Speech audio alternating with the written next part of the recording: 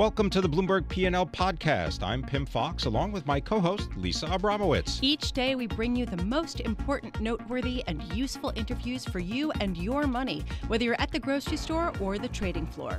Find the Bloomberg P&L podcast on Apple Podcasts, SoundCloud, and Bloomberg.com.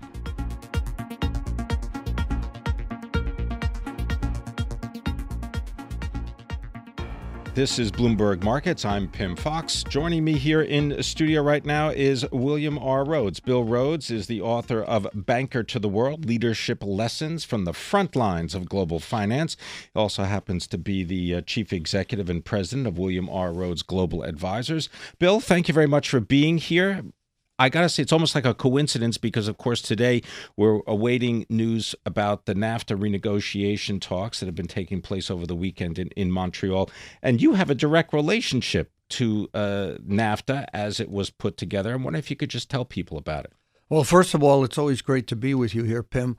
I worked on the original NAFTA with Rod Rockefeller, Nelson's oldest son, who passed away a few years ago. But we worked very hard on that because we saw a lot of the synergies possible between the three countries. It obviously had to be updated. So much has happened in the area of technology that the updating is very necessary. And the negotiations were going to be tough, we knew, because the present administration announced that they were very unhappy with the trade deficit with Mexico and the smaller one with Canada. Although there are a lot of pessimistic estimates on what's going to happen, I think you have a very good group of people negotiating it. Lighthizer has a record as a negotiator. He's a tough negotiator. This is Robert Lighthizer, yes. The lead U.S. exactly. negotiator. And Krista Freeland's an old friend. She used to be the editor in the United States for the Financial Times. She's very smart, and she knows what she's doing, and Guajardo does it from Mexico, although really Vita Garay is the one who's the foreign minister who really is on top of that.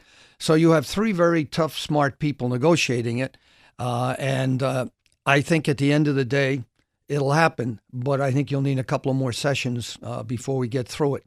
As you know, it's a whole content thing on automobiles, etc., and this is sort of a set piece for the whole trade policy of the Trump administration going forward. This is why I think it's so important and why the negotiations have been so tough. Why do you think that? Is it because there's nothing that can be offered because then you would look weak? Or what? I mean, if ultimately they're going to strike some kind of deal, why wouldn't they just do this rather than putting everyone through all this Sturm und Drang? Well, I think each side wants to show that they are negotiating in a tough fashion. And the Canadians just agreed to, I think, a major concession on the content side, which I think the Mexicans said they'd look at and buy on automobiles, which I think is one of the key problems. So at the end of the day, in spite of all the bluster and threats and everything like that, I think you'll eventually get a deal, but it'll go right up to the last minute. I think you'll probably need another couple of sessions before it occurs, because I think you need to take a look at what President Trump said at the World Economic Forum, which, as you know, I went to for 25 years. And he basically said that he wanted to do that deal, but obviously on his terms. But then he brought up for the first time that he might even be open on taking a look at TPP again, which surprised everyone, which in my mind is the correct thing to do. All right. So having learned this, and maybe just give us your thoughts on the president's speech in Davos. Well, I think he handled himself very well. I wasn't there. But what I read about it, and he used the teleprompter, and he was very careful to say that the United States is, first, America first, but not alone, which I think was the point that he wanted to get through to them, that we're not trying to isolate ourselves from the rest of the world. So I think as far as the speech goes, it was well accepted, I understand, although I was not there in Davos. What's very important is what he's going to say on his State of the Union. That'll be tomorrow night. Exactly. Yeah, we'll be covering that live. All right, so we talked about NAFTA, and we are awaiting a press conference, and perhaps in the next hour, coming from Montreal about that.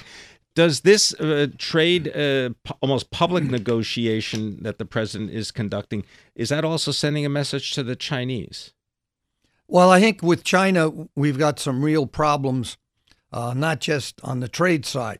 I think we have problems with them on North Korea because, as I've said on your program before, the only way we're going to get an agreement out of Kim Jong-un is if we get the Chinese and the Russians to a small part, but mainly the Chinese, to cut off all oil and gas and to implement it, because they've agreed to do a lot of things, but it's not clear they're implementing it. So that's a major issue we have with China. And then we have the South China Sea issue, which is also very, very important. And then, of course, we have this whole question of trade. And I think it's going to be very difficult in the sense to achieve everything we want with the Chinese. So I think we're going to have some very tough years ahead of us dealing with China. Do you think that this is going to unleash a trade war between the United States and China? Well, I think it depends on how China reacts with Kim Jong-un on Korea. They have to show some more flexibility in the sense of being willing to really push Kim Jong-un to the negotiating table. And there are a number of problems that China has in addition to what we're discussing.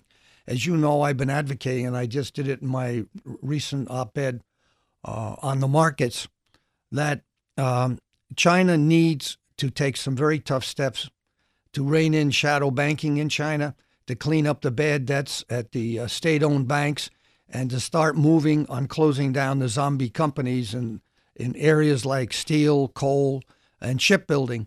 Because if they don't start doing that, you could have a major financial problem in China in the next couple of years. Bill Rhodes, he is the president and chief executive, William R. Rhodes Global Advisors.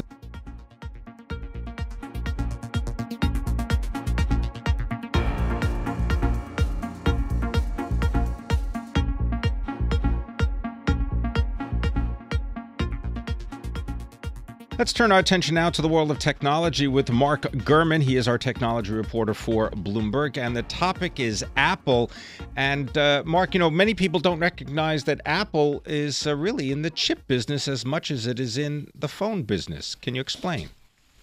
Yeah, that's exactly right. And speaking of chips, the last guest mentioned they had a settlement with Immersion on chips for the Force touch screens and whatnot. But this story that we have today from Bloomberg Technology is focusing on the main processing engines, the system on a chips, the wireless components used in products like the iPhone, the iPad, the Apple TV, the HomePod, and the AirPods. And it's a growing part of the company's overall long-term strategy. Why did they decide to do this? What is it about the chips made by, let's say, Intel or ARM Holdings or AMD? What about those chips? Are they not good enough? They are good enough, but what Apple wants to do is sort of control the whole set. So if they don't have to work with third-party developers of chips, they can keep their plans closer to the vest. They can work on things years before they would be able to work on them with Intel and whatnot. Right now, Apple still uses Intel chips for the main processors and Macs, and Apple is sort of stuck to Intel's roadmap. So whenever Intel has a new chip coming out, then Apple's able to use it. At this rate, they get to control their own pace if they're building the chips themselves for their own hardware. And the result is what? That they get their custom components that process tasks that are specific to Apple products, right? Track your steps, power game graphics, the Face ID, also the Touch ID data, and the Apple Watch. Yeah, that's right. So they make components to go along with new features, and there are some cases where a third-party hardware developer for chips doesn't make components that support features that Apple wants to come out with. For example, the Touch ID and Face ID examples, the step tracking and whatnot. There weren't chips on the market from other chip developers that were able to be optimized for the iPhone to support those new features. So it gives an Apple a leg up to build their own stuff. Okay, but this depends then on Apple's ability to keep selling these hundreds of millions of devices every year because they're the customer. Right. So chip making is a very, very expensive game. And a lot of people ask, what is Apple doing with all this cash that they have? Well, a lot of it goes into this research and development necessary to build these chips. It's an extraordinarily expensive and long-term proposition. They work for upwards of 3 to 4 years on a specific component for a future iPhone. They're already working on the internal chips for the iPhones of 2021, 2022, even 2023 in order to get those features working properly by the time the phones ship. And so it's a very time-consuming and a very expensive and a very resource-intensive process. So as long as they're selling 200, 300 million devices a year, it's worth it. If they're not selling that many devices, there could become a point where it's like, why are they building all these chips? But I don't see that happening anytime soon. Mark, tell us about a gentleman named Ronnie Shruji. Yeah, so he's the person in charge of Apple's chip-making efforts. He's the senior VP of hardware technologies. They have offices in Israel and the United States and other countries to build these processors, and he's really in charge of this endeavor to build chips. We did a nice profile of him back in 2016. I would encourage anyone interested in him or the chip-making abilities of Apple to take a look at that article as well. And if you were to purchase, let's say, a new iPad that'll maybe come out by the end of the year, what are you going to see in there that Apple designs? So the current iPads, they don't have a ton of internal Apple custom chips, but we're expecting this new iPad model that comes out in the fall to have at least a pair of new Apple processors, one for artificial intelligence tasks, the Neural Engine, which works with Face ID, so we're expecting the iPad to get Face ID, but also an Apple custom graphics processor. It's called the GPU. That's in the iPhone 8, the 8 Plus, and the iPhone 10, and so they'd bring it to the iPad for the first time this year. And it makes sense as a natural progression of pushing the chips to more Apple devices. And just quickly, if you're wanting to buy like a Mac, will you be getting those special processors made by Apple? So right now there's 2 Macs with special processors made from Apple. They're co-processors in addition to the Intel chip. They're going to come out with at least 3 updated Mac models with those chips as well across 2018, we reported today. I want to thank you very much for joining us. Mark Gurman is our expert when it comes to all things related to technology for Bloomberg News, talking about Apple and its chip building desires.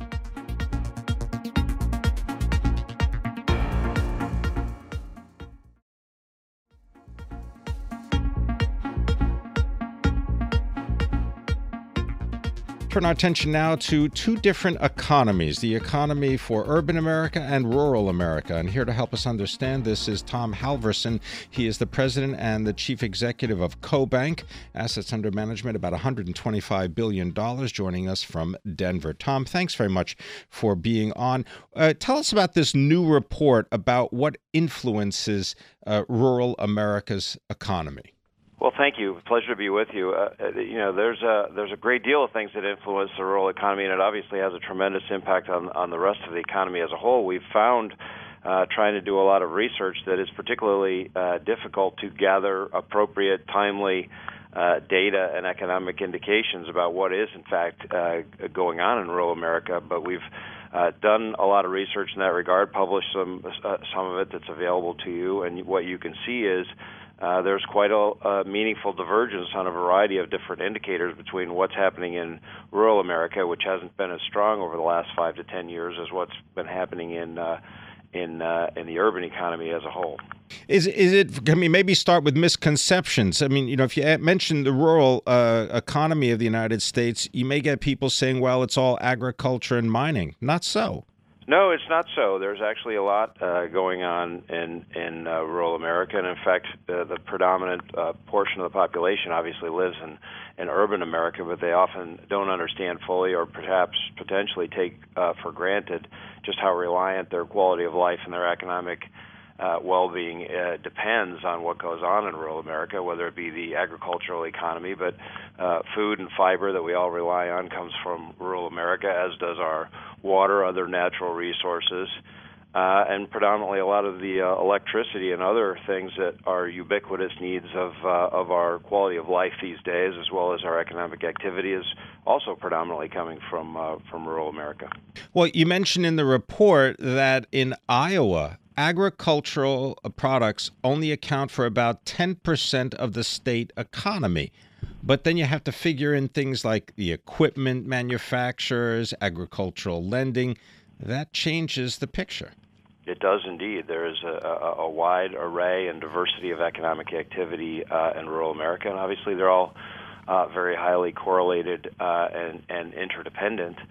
But it's much more diverse in the ability with modern telecommunications capabilities, for example, to envisage economic activity occurring in rural America that couldn't have happened 10, 15, 20 years ago, whether it be in the communications industry itself or in the healthcare industry or other things where distance has a lot less impact on cost as a result of communications innovation.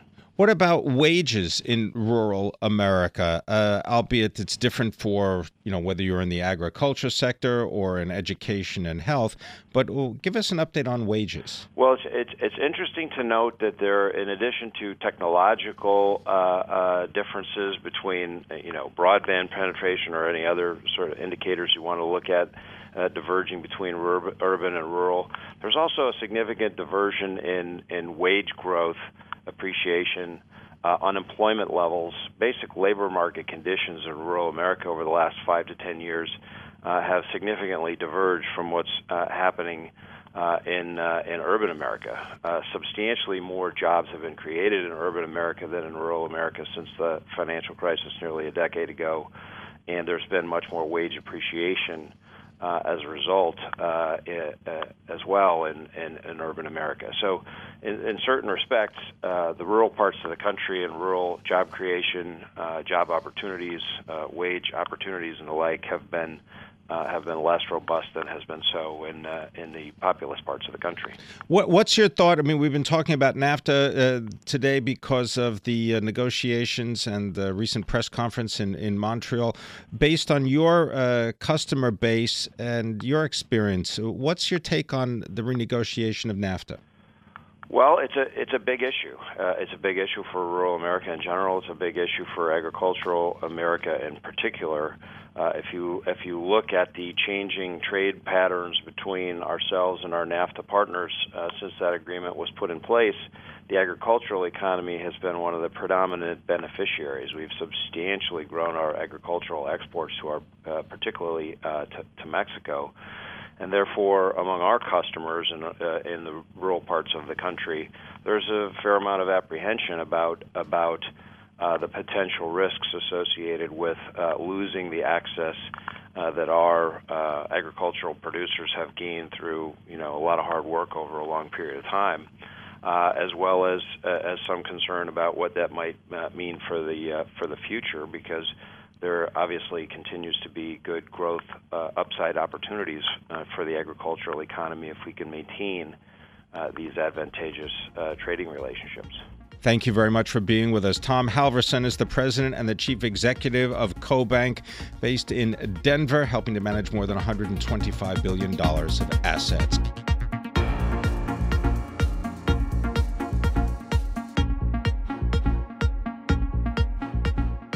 All right, let's turn our attention now to the deal of the day, I guess you could call it, over $18 billion. Dr. Pepper Snapple being snapped up by a JAB, the holding company of the Ryman family. And Ed Hammond, our deals reporter, is here to tell us all about it. And Ed can be followed on Twitter at Ed Hammond NY. All right, Ed Hammond NY, they got you up early out of bed to do this one. Why is this deal so important for the industry?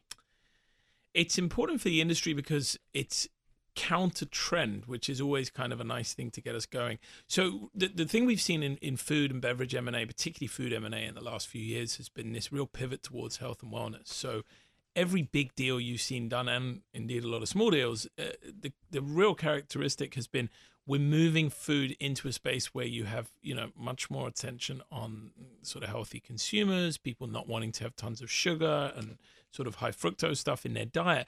This kind of isn't that. This is more what we think of as traditional sort of sugary drinks, stuff that you would go in a store and you would buy and maybe feel a little bit guilty about afterwards. You're going to buy them in a Krispy Kreme store. You're going to buy them in a Panera Bread store, in an Einstein Noah store. Right, exactly. So the idea now is that you'll probably get some kind of deal where you're going to get cheaper Dr. Peppers in your in your Panera store, or maybe you're going to get a free Dr. Pepper or a free Snapple with your Krispy Kreme. Either way, it's not exactly a move towards health and wellness. So from that point of view, it's interesting. The other thing that's really interesting here, and this is a huge big thing for JAB in kind of motivating to do the deal, is they have a big cold brew coffee business at the moment. They're entirely dependent on their coffee stores really for selling that, or they get held up by the retailers. This immediately opens a channel for them to distribute their cold brew straight to stores, which is a huge market for them and something that will, I think, provide kind of instant uplift for them as a company. Can you just explain to people this cold brew coffee what trend? it is? I don't want to say that it's a fad yet, but let's just say it's a trend. Yeah. There are kind of fads within it. So like within cold brew, you have like nitro coffee, which is kind of cold brew on steroids. And that seems to be a bit of a New York fad. So cold brew is, it's as far as I understand, it's different from just iced coffee because it's actually brewed cold. It takes like 12 to 15 hours. You sit it on the grounds, which are slightly coarser, and it brews in a different way. It means it's slightly lower in acids and it tastes slightly nicer, and it's not just like a drip coffee poured over ice. That was quite good, wasn't it? That was really good. Yeah. Yes, indeed. And so the idea being that now, because of this acquisition, every place that you were able to go and buy Dr. Pepper or Snapple products, like a big grocery store chain, you're now going to be able to get your cold brew coffee onto those same shelves. Exactly. So when you go to Walmart to pick up your Dr. Pepper, you'll be able to buy like a can of Pete's Cold Brew, that's a huge part of their business. And obviously that's a big part of this proposition for JAB. Why merge these businesses together? Well, they've certainly got a nice portfolio, the Ryman family of Austria, and they're adding it to it, correct? Because they own 38% of Coty and 5% of Reckitt Benckiser. Yeah, I think that the important thing to disentangle here, yes, the Ryman family will be big investors in this pro forma business when the merger's done.